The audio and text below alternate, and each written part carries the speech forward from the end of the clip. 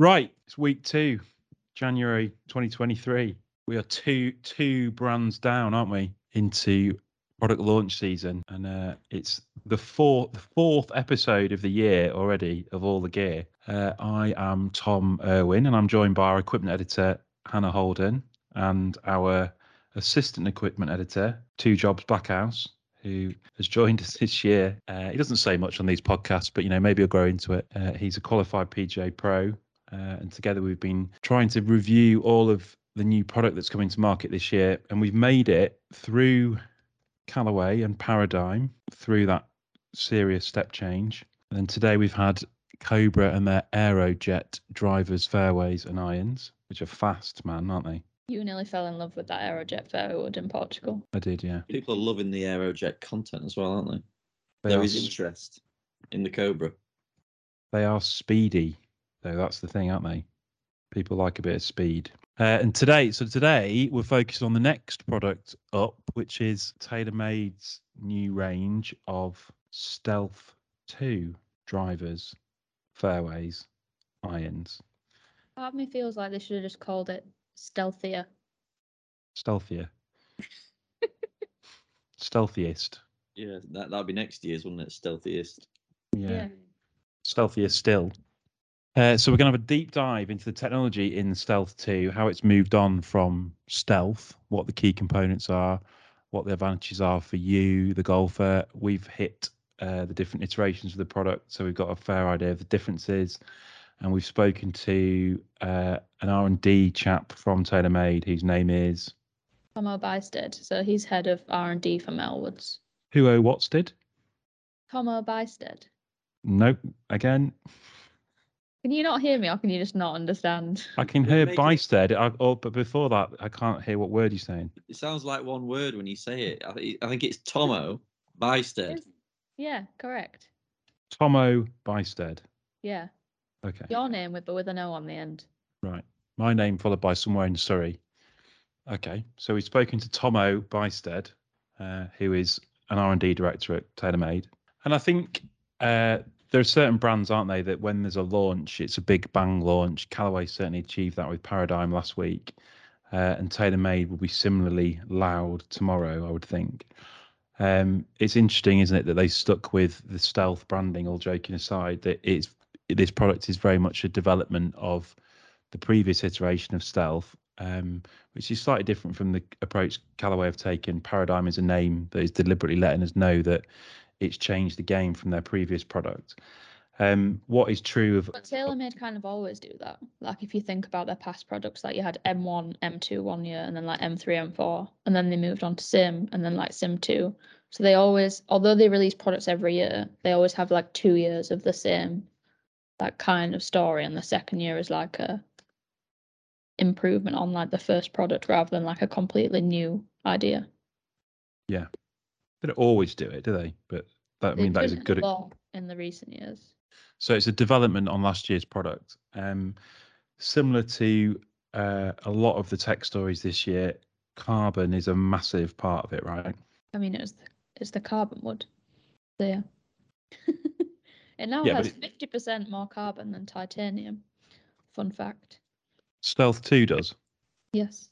And we've all sort of started talking about carbon like we know all about it, haven't we? As if like we're like proper engineers. Yeah. I think we all talk about carbon as the same thing as well. Like they use different types of carbon and they structure it in different ways to do different things in different parts of the club head. So although you can say like, oh, the face is made of carbon and the crown's made of carbon and the sole's made of carbon, like a lot of them are completely different structures of carbon and like built differently. Because obviously there's so much more impact on a face, like compared to a crown, and there's more on the sole compared to the crown. So they have to be built differently. Right. And it's a metal, and we're now supposed to say metals, aren't we? The new range of TaylorMade metals as opposed to woods, but we all still say woods really, even though they haven't been made out of wood for an awfully long time. I think that'll ever be the norm. So given that the sort of part of the focus of this is the carbonness of the stealthiest or the stealthier driver, I've got a quick quiz for you. Excellent. God. What year do you think the first steel shafted driver was made wood was made legal by the RNA? I feel like I should know this as well because I did all that like TaylorMade timeline of different drivers last year. So I've been involved in a few podcast quizzes, and I have to say a fast game's a good game because the thinking pauses, they don't do anything for the listener. So, steel shaft from wooden shaft. Right. Yeah. So the RNA, they're a governing body based in Scotland. They're in charge of the rules of the game these days alongside the USGA. Right. What year did they make steel shafted golf clubs legal? It's the countdown theme tune again. It's always on this. 46. What? Nah, later than that. Sorry, what? I said 946. No. I've no idea. I'm just taking a punt. 75. Later than that. 1975. You're miles out. 1929. What? 75? Is that what you said? As if they've been using wooden shafts. Oh yeah. Right. So this is interesting, right? This is interesting. Okay. So what year do you think graphite shafts were made legal? And the gap between one and the next thing is interesting. So this is when it was made illegal, not when people like actually started using it more. One and the same thing, isn't it? People aren't just going around using illegal drivers. No, but I mean, it doesn't mean that it was like super popular just because. 83. Hannah? 85. No, 1972. Right. So that is a lot of years, isn't it? So 29 to 72 is 43 years of anybody's money. Yep. That's an awfully long time between one technological development and the next, isn't it? Yeah. That's as old as me, nearly, slightly younger than me. So what year was the first metal wood? I knew he was going to ask this. Metal-headed wood. This was Yeah, where my first idea was more coming from. What year was the first metal-headed metal, to be more accurate? 1978. Yeah, 72. So you're getting better now. 79. Ooh. Right, and That was TaylorMade. you'll also know. Correct. That was my bonus question. That's so annoying. So you'll notice that the technological gap in terms of years was much smaller. Yes. So we're trying to, like, the evolution of golf clubs is getting quicker, isn't it? More money in the game, more R&D. Supercomputers. We haven't got supercomputers yet. Right, okay. And then what about first titanium-headed metal? 93. And I say a number. 95. 1990. Name the manufacturer. Holloway. No, Mizuno. Really? In Japan, and then the first manufacturer in the States was McGregor. But then it was made famous by Callaway, wasn't it? So actually, the success of the Big Bertha, I think, kept a lot of the big manufacturers away from titanium probably longer than they should have been. And then it was 1994 when you got into things like Great Big Bertha. I raise it because I was looking at this, trying to get ready for this podcast, but the kind of evolution of materials in metal heads, like what it's made of and how they use what it's made of effectively, is really what makes these step changes in drivers, right? Yeah. So we're now all whapping on about carbon, like we're expert engineers. So what is our kind of layman's understanding of why carbon's good? Well, carbon is 33% lighter than titanium. So it means in the areas where you don't want weight, such as like in a driver, really high up, because that's really annoying. You want like the weight low. So you can have like carbon crowns, you're saving weight at the top, which means you can put more weight down at the bottom. Also, it's really strong. So structurally that's good. I feel like those are the main ones. Okay, what did Tomo have to say about it? He had lots to say about it. Should have a listen. The carbon wood story is back. Can you explain to us why carbon is like such a great material to use in golf clubs and why we're seeing a lot more of it in drivers currently? Yeah, so carbon is really good for clubs because it's fundamentally because it's light and strong, and you can also use it in different ways. So even though I would say carbon is not good for everything in golf clubs, we have made it work for a lot of things, right? So obviously traditionally you'd say like as a structural element, carbon's great, light and strong, crowns, sole panels. And obviously the face thing was tricky because of the impact with the ball, and that's not typically what carbon is used for, but that's a kind of a hurdle that we overcame using our pretty unique 60-layer construction. So yeah, but it comes back to the fact that it's a really strong material, and obviously with golf clubs, being able to free up weight is really important, because you want weight to be in certain places, and if you have the opportunity to take weight away from this place and put it somewhere else, you can make a club perform better, and ultimately that's what it comes down to. And in the case of the face, there's a unique situation with the impact of the ball, the flexibility of the face, and there's a benefit to the face being lighter for ball speed, and ultimately that's why we use it for the face as well. And that's kind of what I would say what differentiates us from other people potentially with the use of carbon, is that we also use it on the face, obviously, but all the other places it's about freeing up weight and being able to relocate the mass. So there are lots of different types of carbon in different areas of the club head. Why is this? Well, the sort of raw material of carbon is actually not that different. It's really more how you kind of put it together. So I mean, there are slightly different grades of carbon for sure, depending on kind of what the usage need. But basically, carbon is like I said, really light and strong, and it's sort of the reason it's different in different places is because of what the usage is in that space. So, for example, in the crown, as we talked about earlier, you don't really want a lot of weight there. So you want that carbon panel to be as thin as possible, while obviously still being durable.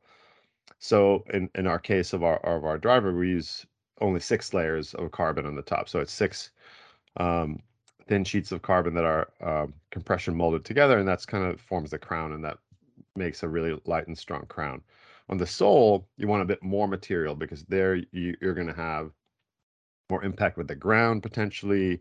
The tee actually flicks up into the sole quite frequently when you hit the ball off a tee. And then obviously, if you want to hit, driver off the deck or anything like that, you need to have some extra strength in the sole panel. So that's a 9-layer panel for us. So again, everybody will do that a little differently, but for us, that's 9 layers just to make sure we have that strength in there. And the weight's a little bit less critical. It's still nice to have that light sole, but it's less critical than having a super light crown. And then finally on the face, well, now you're talking about an area of the club that's going to get directly impacted by the ball. The force there is something like 30,000 Gs. So it's an extremely violent collision with the ball. And if you had a crown panel 9-layer, 6-layer or 9-layer sole panel in there, that thing would shatter in one swing. So you'd obviously need something much, much stronger in there.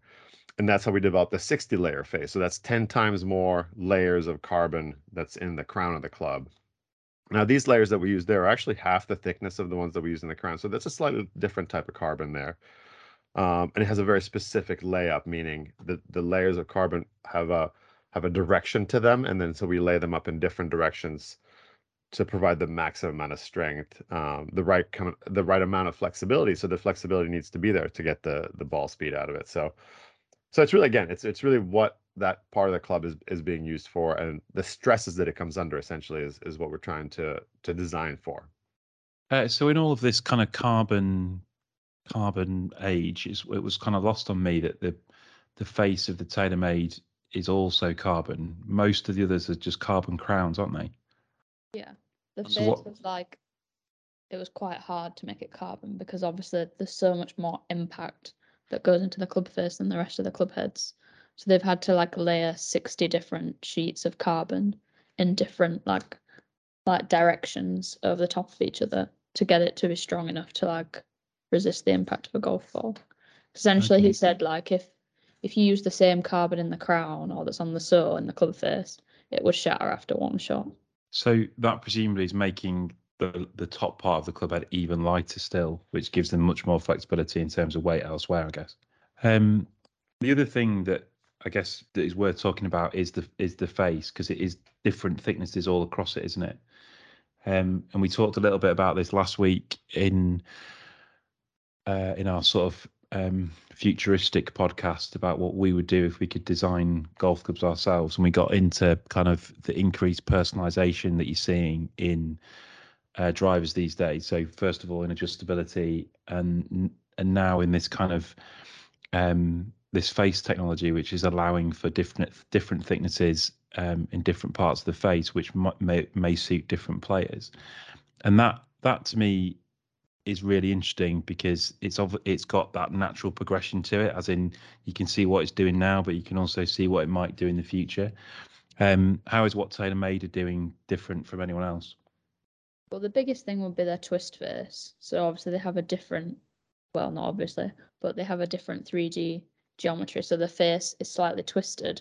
So if you hit it out of the toe or the heel, there shouldn't be as much gear effect because they're almost like rotated in towards the target slightly.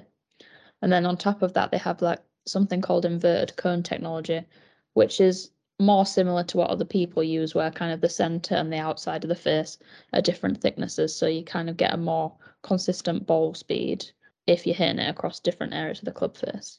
Yeah, and they can shift that around depending on whether it's a draw bias or a low spin head, right? Yeah.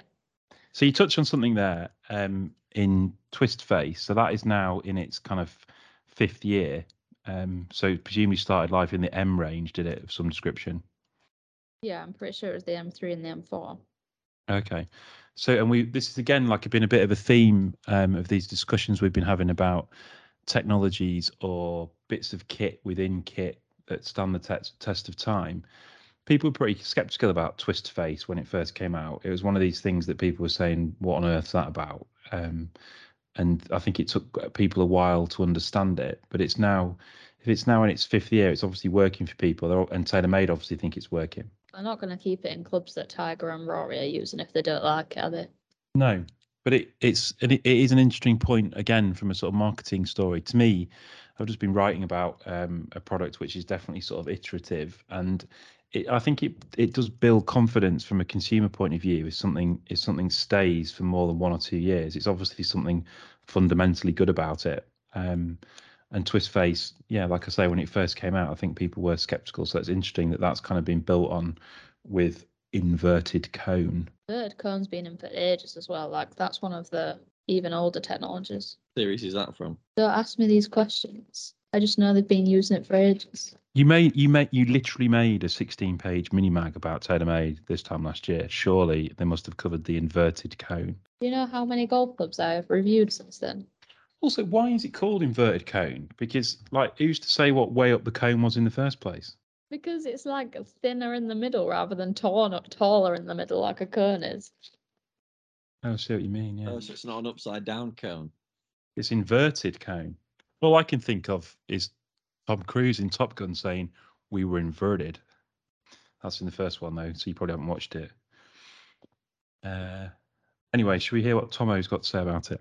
When it comes to that club face, I think there's so much technology packed in there, and like a lot of people recognize like the twist face and the new carbon story, Mhm. but sometimes the stuff such as like the inverted cone technology gets forgotten about. Could you Yeah. explain a bit about what that is and how it helps performance?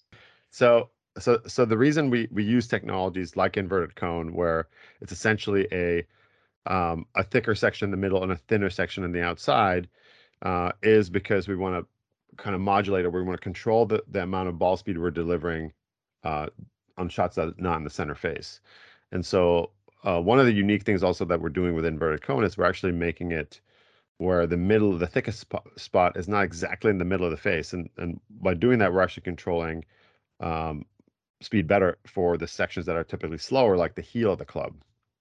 So it's a very important part. We do a lot of research. We do a lot of analysis on that part of the face of like how thick every section exactly should be to optimize what we get out of it. But it's an important part of, again, improving performance for people who are not going to hit the center face every time.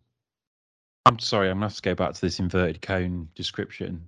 So if you've got an ice cream cone, which is the only sort of cone I can think of. Not a traffic cone. All right, if you've got a traffic cone and you're holding it so the fat bit's in your hand, right? And then you push the bottom up through the middle. Yeah. So it's inverted. then you've then just got a traffic cone that's the right way up. Don't understand how it distributes weight around the face of a golf club. I'm still confused about which way you're moving your cone. I just don't, how do you invert a cone? Because if you invert a cone, you just end up with a cone that's the other way up. But I think you're saying it's like the opposite of a cone, not the way you're thinking about pushing it in the other direction. What does the cone look like? I guess what they mean is that if you have a point where the sweet spot is in the middle, that's like the top of the cone. But then if you push the cone the other way up, then the sweet spot goes around the outside. I think that might be what it means. I think we should move on from the inverted cone thing. Let's move on.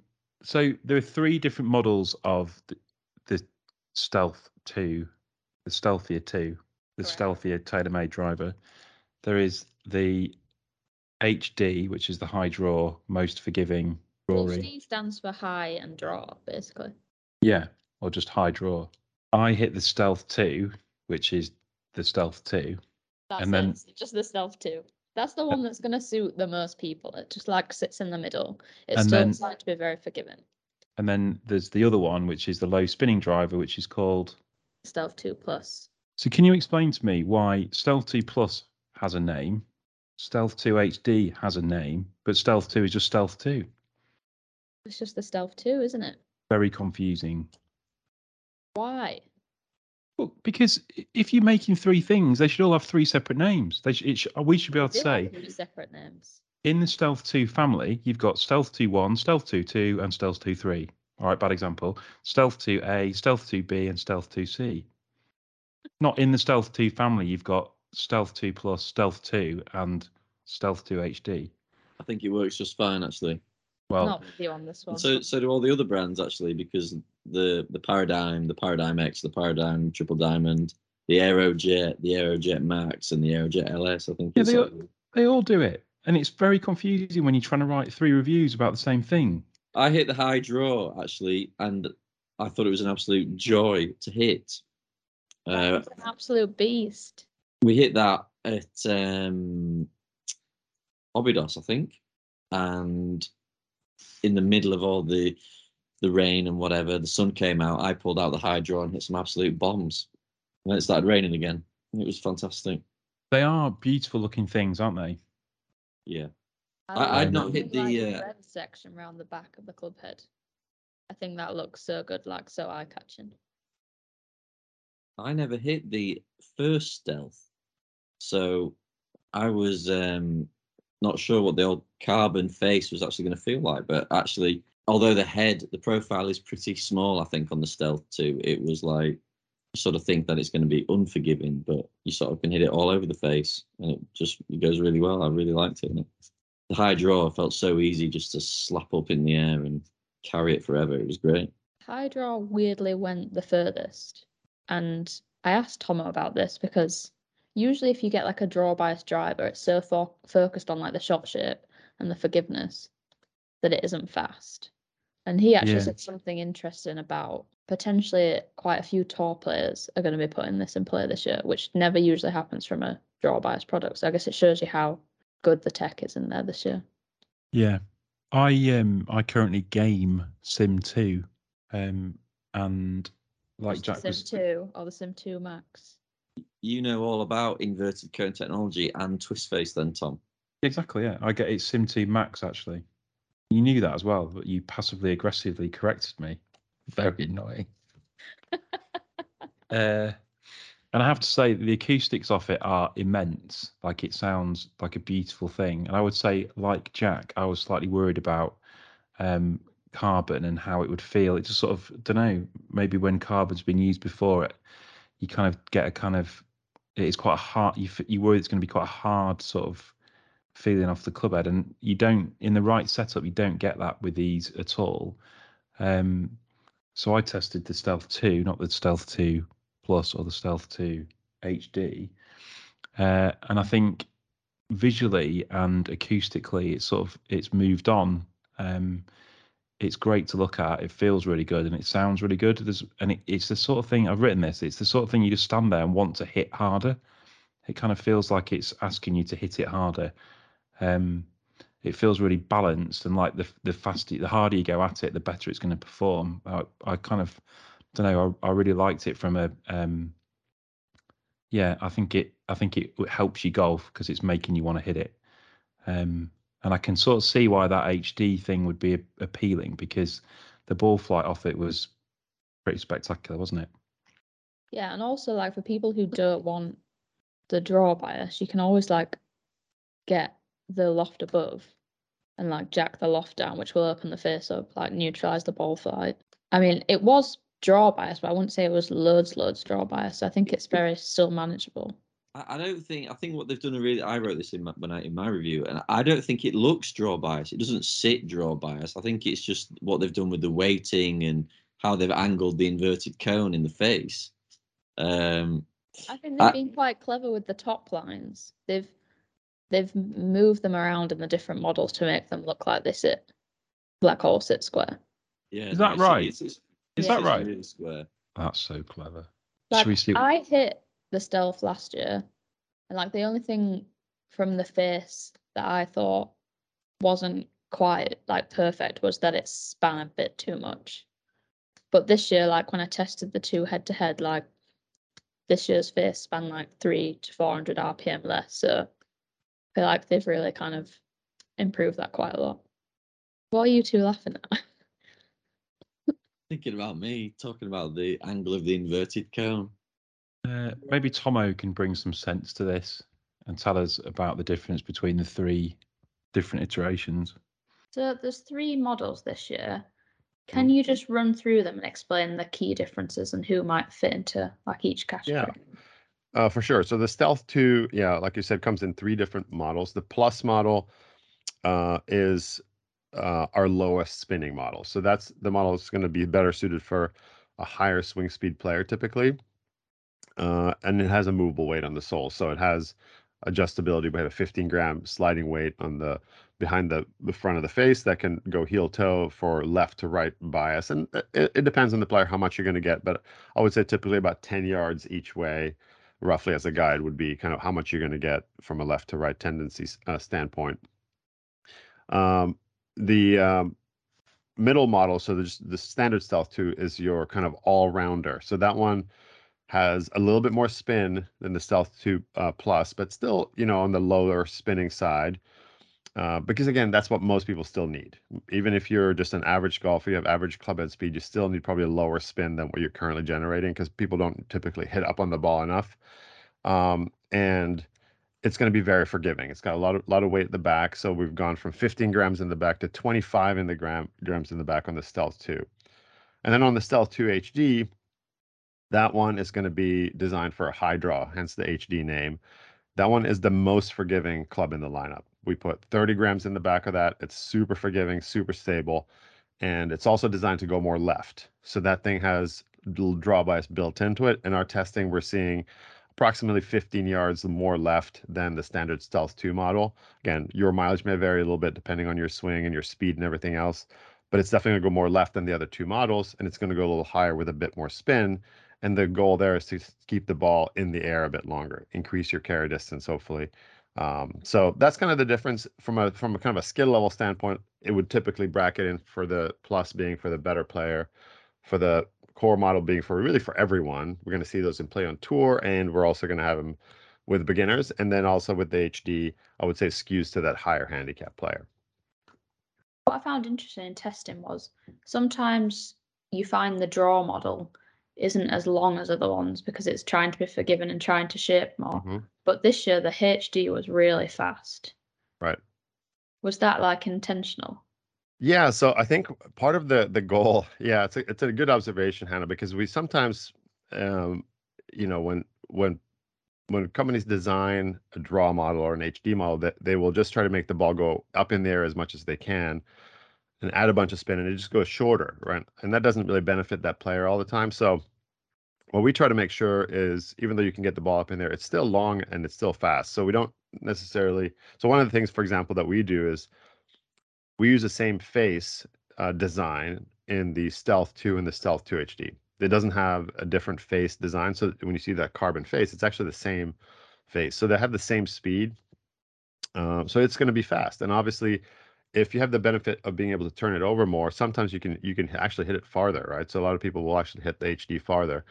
And we have had situations where good players, and we actually are testing with some tour players right now that will probably play the HD, but for that reason, because they find it easier to turn over and that they can get a little bit more run out and actually hit it farther. So we don't tend to, I would say, we don't want to handicap that HD model by going shorter. So we definitely try to make it go far. And for some players, it is going to go farther than the other two.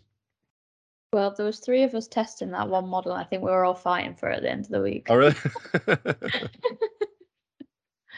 It's really interesting because I think in the past, every year we have like 1 or 2 guys on tour that are playing the HD or are testing HD. And I think this year, to your point, we might have a few more. I'm hearing some early rumblings about some players that I can't unfortunately talk about that we're going to be signing that are probably going to play HD. So that's going to be pretty exciting. I mean, it's going to definitely, I would say, validate that line as again being a serious line of clubs, and it's not necessarily just training wheels. It's definitely something that is just offering a different type of performance. And if that works better for your game, that's what you should be playing. Breaking news. Who do you think that is? Tom Kim. New players to Team TaylorMade. Who hits it low? Who wants a high draw? Who hits a Who low hits it scuddy? low? Who hits a low scuddy cut? Bitsy. John Rahm. Not John Rahm, for God's sake. No one's ever described John Rahm's ball fly as low and scuddy before, have they? No. He's about 100 under par for the last 2 weeks. So are the all 3 heads the same weight, do you think, in total? Or do you think the plus is actually heavier? No, club heads are always the same weight. And that's is that an RNA rule, is it? I don't think it is. I think it's just the most like efficient way of like making the golf club. Like there isn't actually a weight limit. Because I went up to the RNA testing center in summer and it was quite interesting because they have some like really heavy club heads, and if you swing them it's really a lot easier to control them and like almost keep them in the right slot, but you obviously can't move them as quick. So they haven't limited the weight limit of a driver because they don't think it's an advantage. They don't think having a heavier club is like advantages you in any way. Even after the discussion of mass that we had last week, Yeah. it's Just no because you physically can't move it. right. But surely that's the whole point of getting stronger, so you can move something heavy and therefore hit it further. Well, yeah, but currently there isn't. It's not that limited. So I would have thought that this plus, obviously, it's interesting because he was talking about where they're moving the weight. I would have thought the plus, as it's a low spinner, probably designed for someone with a faster swing, maybe slightly heavier, and the high draw would be lighter, as it's generally going to be for someone who slices it, who's going to swing a bit slower. But you're saying It's that's more about where the weight's located in the head and like how they swing weight the clubs. They can make it feel lighter even though it isn't. right. Like you get the low spin from having the weight forward and low. Yeah, but you can't. Jack's point I is understand correct, what you're isn't it? saying, yeah. Because you can add to that with a heavy shaft. That's going to spin less, isn't it? Yeah. Yeah. But the heads are all the same in theory, weight wise. Yeah. It's Tomo. That's all Tomo had to say, isn't it? We spoke about a few different things. What is MOI? Why is it important? Oh yeah. What is COR? Yeah, what is COR? All these terms that people like throw around during like equipment launch season. And does anyone actually know what they mean? Why don't you test me and Jack? What does MOI stand for? Presumably it stands for moment of inertia. Correct. I don't know what moment of inertia means. Well, it's MOI. MOI is the one they talk about for forgiveness, and COR is the one they talk about for ball speed. Correct. COR must mean something like. What's COR mean? Coefficient of resolution. Right. You any the wiser? No. No. It's quite fun to be on this end of the quiz. What else is there? There's CG, isn't there? Yeah, Center of gravity, that one. correct. That one's easy. I'm on board with that one. I get that. They're trying to get the center of gravity lower. Pretty much, yeah. And forward if it's low spinning, and backwards if it's higher launch and higher Yeah. spin. I'm not. Yeah, the other stuff unclear. Do you ever listen to what he has to say? I think that'd probably be a good idea. Yeah. You touched on COR there. Can you explain to like the average consumer what that means? Yeah, so CR is kind of tricky, but it's basically the translation between club head speed to ball speed, right? So it's how much of the club head speed that you generate can be translated by the club into ball speed. So it's the so that's kind of what it does, and our goal is obviously to make that collision as efficient as possible, and that's what we refer to with when we say sort of better energy transfer or better COR is that ability for, especially again on off center hits, when you have a center hit, dead center hit, you're going to be really bumping up against limitations from a rule standpoint. But anything that's off center that where you're going to fall below, that's when we try to optimize and make sure that you're getting as much as possible. Well, that didn't really work, did it? Because you never asked him about MOI or COG or anything like that. I did ask him about COR. I never said I asked him about CG. I Well- think I did forget about MOI. Yeah. My bad. Anyway, I think that's probably enough on Stealth 2 technology. It is good though, isn't it? It is very good. I can't believe how good the HD is. Like, it really surprised me, and it was like almost out of the three models, the opposite one to what I thought would be the best for me was, which I guess shows you why you should actually hit them all and like go get fit rather than just like picking one up that you think is going to be right. Yeah, there is that, but there's also on a TrackMan, on a range, HD is going to look good, isn't it? Yeah, Yeah, What I happens- was on the golf course as well, and it was the same. What happened- I used the Stealth 2 this weekend in my round of golf, and I mean, having hit non-carbon face woods for however long, 2 months on repeat, it feels totally different, and it performs really good. It is like it's high, it launches high, it doesn't spin much, it just goes forever. And like what you said earlier, you feel like you can just smack it as hard as you can. You do feel like you can just smack it as hard as you can. Sorry, but you use Stealth 2, not Stealth 2 HD.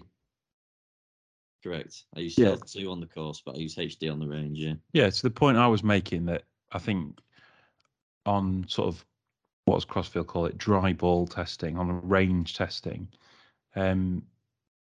it the sort of most forgiving, highest flying thing is going to look good, isn't it? It's gonna make you feel good as well, and you just wonder when you get out to gaming, then well, so I certainly would want to see something coming off pretty low. I just feel like you'd always gravitate back to the low spinning model, really, to play in our conditions, perhaps. It depends how you hit it. Jack hits a low bullet, so any extra height's a win. This again. Brilliant. So emasculating for him. Yeah. I could use. I put in my article that if I was gonna, I mean, I would never ever put a draw bias club into play until I hit the HD, because it didn't really go left on me. It just sort of went really high with a draw. But as like you say, I think I'd have to use it on the course to get comfortable with it, because I think even just because it says HD on the bottom, it still sort of freaks me out that I'm going to hit a snapper. So yeah, I can see both sides. The other side of it, though, I was thinking, the fact it says HD on the bottom, do you not think you might try and get right inside it so at least it starts right? That's what I was thinking. None of these things make any difference, do they? No. Anyway, they're all good, aren't they? And I think what our sort of debate about which one you would choose to game probably speaks to you need to play with one for a bit, get fitted, all the rest of it. And go to our YouTube channel and watch the review on them all. Yeah, and you can decide for yourself. So on the Whittle of launch, we'll have an introduction to the irons, an introduction to the entire Stealth 2 metal range of driver on the YouTube channel. And on our website, nationalclubgolf.com, we'll have written reviews of each of the different iterations of fairway metal, driver metal, Carbon woods. carbon woods. All right, carbon woods, and irons. Hybrids. Oh, and hybrids. Everything. We don't have all the hybrids yet, but we Do have we? hit one of them. Okay. And there is a review of it, but it doesn't exist yet because you haven't written it yet. I've written it. I've done Have one. you? Jack's written it, so we're all Okay. good. And over the next couple of weeks, we're going to hear from Tomo again about marginal gains in golf clubs and how much difference small differences make in materials and thicknesses and weights, etc., etc. And then we're going to hear from a guy called Mike Fox, who's the TaylorMade ball R&D specialist, and that'll be in a couple of weeks. Yes, because they have new golf balls coming out. Are we allowed to say that? Are we allowed to say that? Well, as long as you don't say what they are, it's fine. TaylorMade have got new golf balls coming out, but we I'll can't tell you beep what it they out. are. So if you could subscribe to our podcast on whatever channel you choose to consume your podcast, that'll be really helpful.